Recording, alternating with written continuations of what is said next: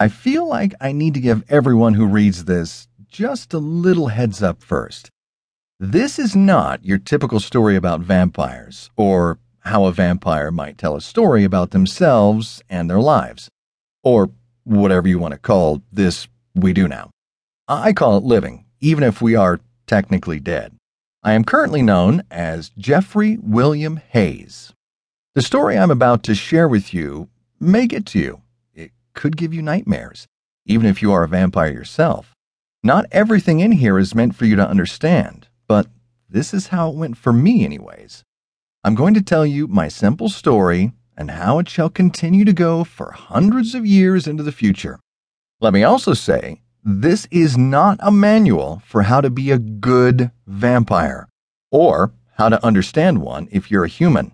You see, am probably not a typical type of vampire, as you will notice. We're usually not the ones to chat and tell our stories for the masses. But what the hell do I have to lose at this point, right? I mean, it's not like my life is so great. First off, let me say for you vampires who probably want to kill me after reading this, don't bother. You would only be doing yourself a great injustice, and me a favor, most likely. If you're looking to punish me, leave me to deal with the repercussions of life. No one has shit to worry about when they're dead. As vampires, we've never really had a name for our kind of death. Of course, we've all seen the shows depicting our lives as glamorous, full of excitement and glittery, lustful feeding frenzies. Oh, and of course, war. You know, yada yada, and all that. Yeah, I watched Seinfeld in the 90s, just like everyone else. Who knows? Maybe I'll sell 1 million copies of these books and vampires will support me for telling the real story. The story of how many of our lives are truly boring, regular, and not all that different from other creatures on this planet. Trust me, humans, vampires are not the only ones you need to worry about. I mean, how naive could you really be? There are plenty of other creatures out there, most of which are worse than bloodsuckers. I mean, you have no idea how many of the shows you broadcast as entertainment in prime time are truly more reality television than you thought. As I licked the quickly coagulating blood off my teeth, from my first bite, I couldn't help but savor the flavor of it all. Just a hint of garlic, but nothing too strong. A little goes a long way. And who knows, I may just get lucky tonight, if I play my cards right. Chapter 1. The sirens blared, and I immediately started running. Whether I was going in the right direction or not was yet to be determined. I was sure there were orders being given, and in the thick of chaos, orders are supposed to keep us alive.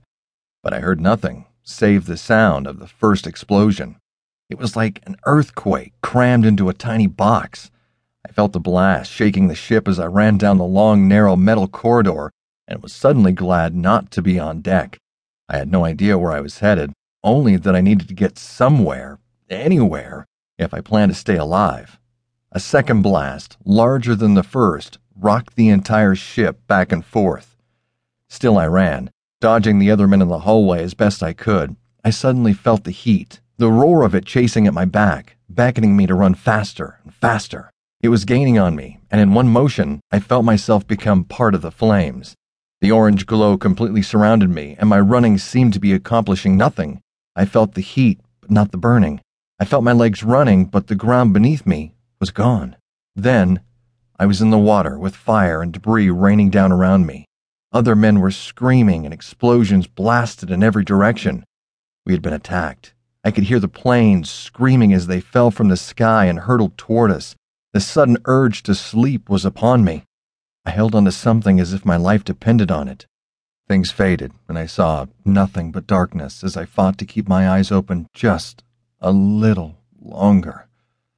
The haze cleared just long enough for me to see a familiar white uniform I was clutching at in order to stay afloat. In that moment, I lost what was left of my humanity. I gave in to it and let the darkness fill the void.